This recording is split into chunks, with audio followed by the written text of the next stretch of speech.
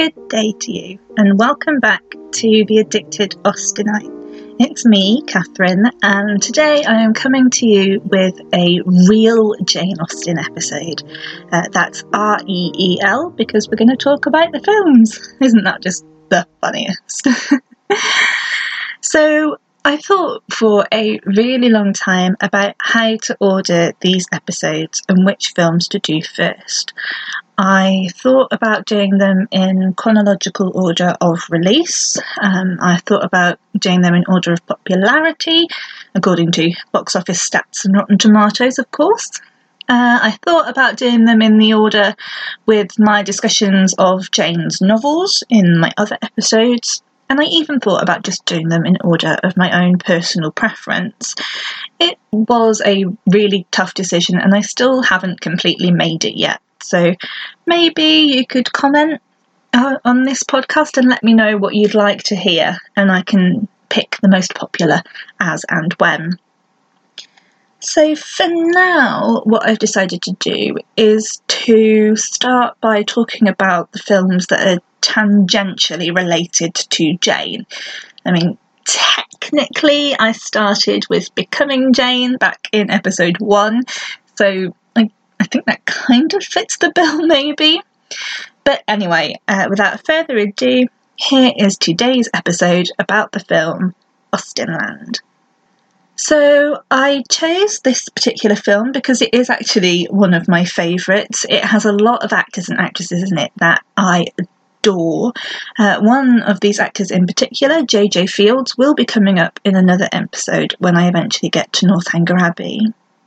Also, as it turns out, Austenland is the first film alphabetically, and that just makes me really happy. So, basic information first. The film was released in 2013, and it's based on the novel of the same name by Shannon Hale that came out in 2007, and the film is produced by Stephanie Meyer of Twilight fame. So there's that piece of information. I do recommend that you read the book as well as watching this film, but I am going to be focusing on the film today. Now, I didn't actually see this film when it first came out. I didn't get to it until about 2016.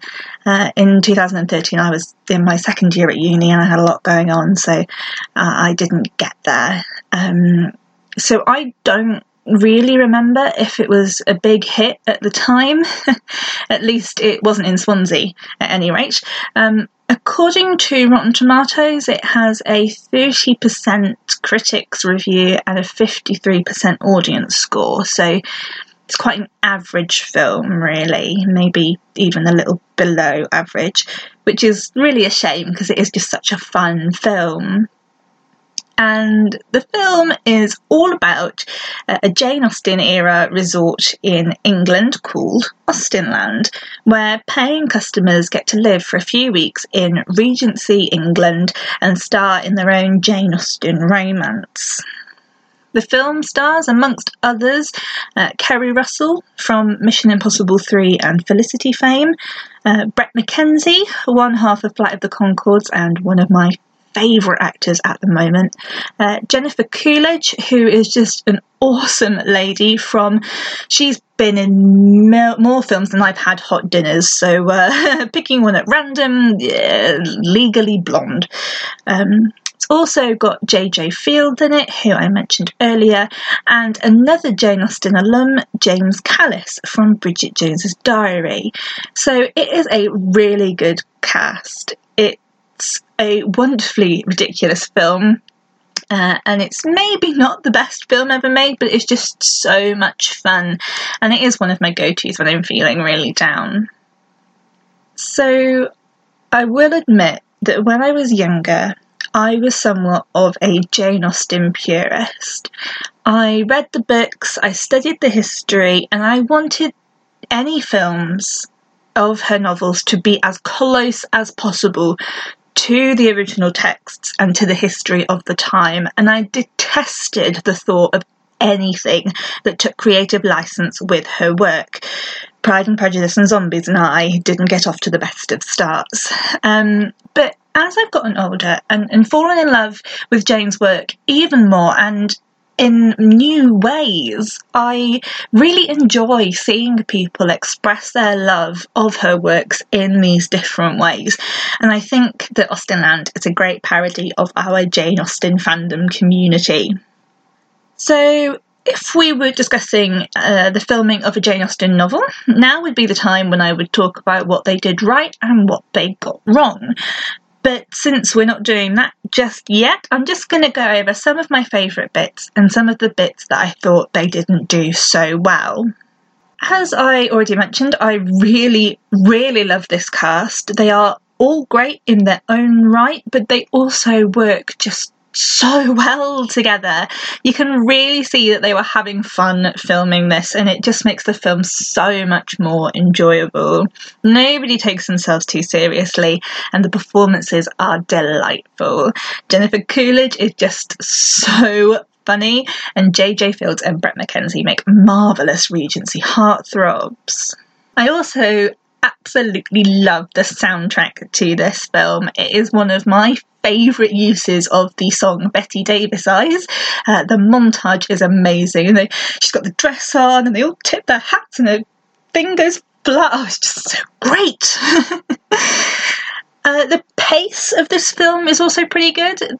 There are some moments when you're not quite sure where you are in the timeline, but it's not exactly a jarring problem. And it's not too long and it's not too short.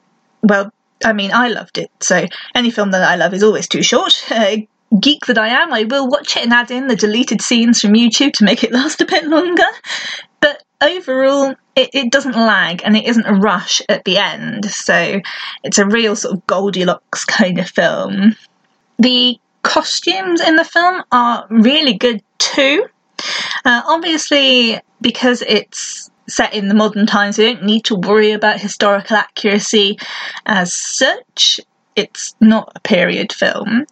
But I think the differences between the bronze packages that Kerry Russell's character has and the platinum package that Jennifer Coolidge has that's more money, it's a great representation of the societal differences that would have been encountered in Regency England, and it's so much fun when they're getting Kerry Russell all dressed up so she can take control of her own film.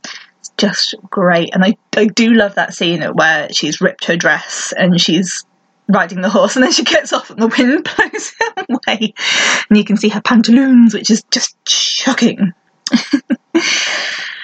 So that is what I really enjoyed about this film. I absolutely adore this film, and all that is left for me to do to finish the episode is to give it an Addicted Austenite score. So I've decided that we're not going to be boring and we're not going to do the normal 5 stars or 10 out of 10s.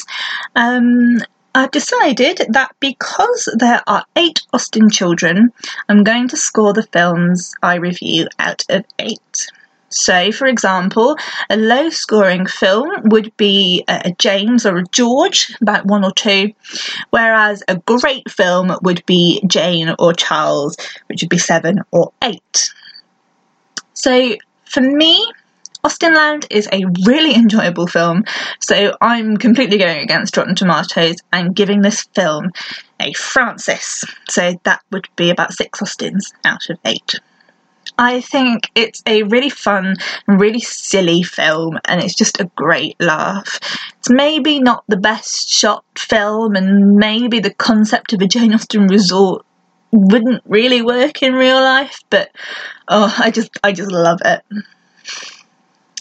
So that wraps up the first Addicted Austenite film review. I really hope you've enjoyed it, and I would love to know your thoughts about this film, whether you've seen it or whether you've just read the book or whether you've done both or whether you really want to see it now that I've talked about it so much, or whether I've put you off it for the rest of your life.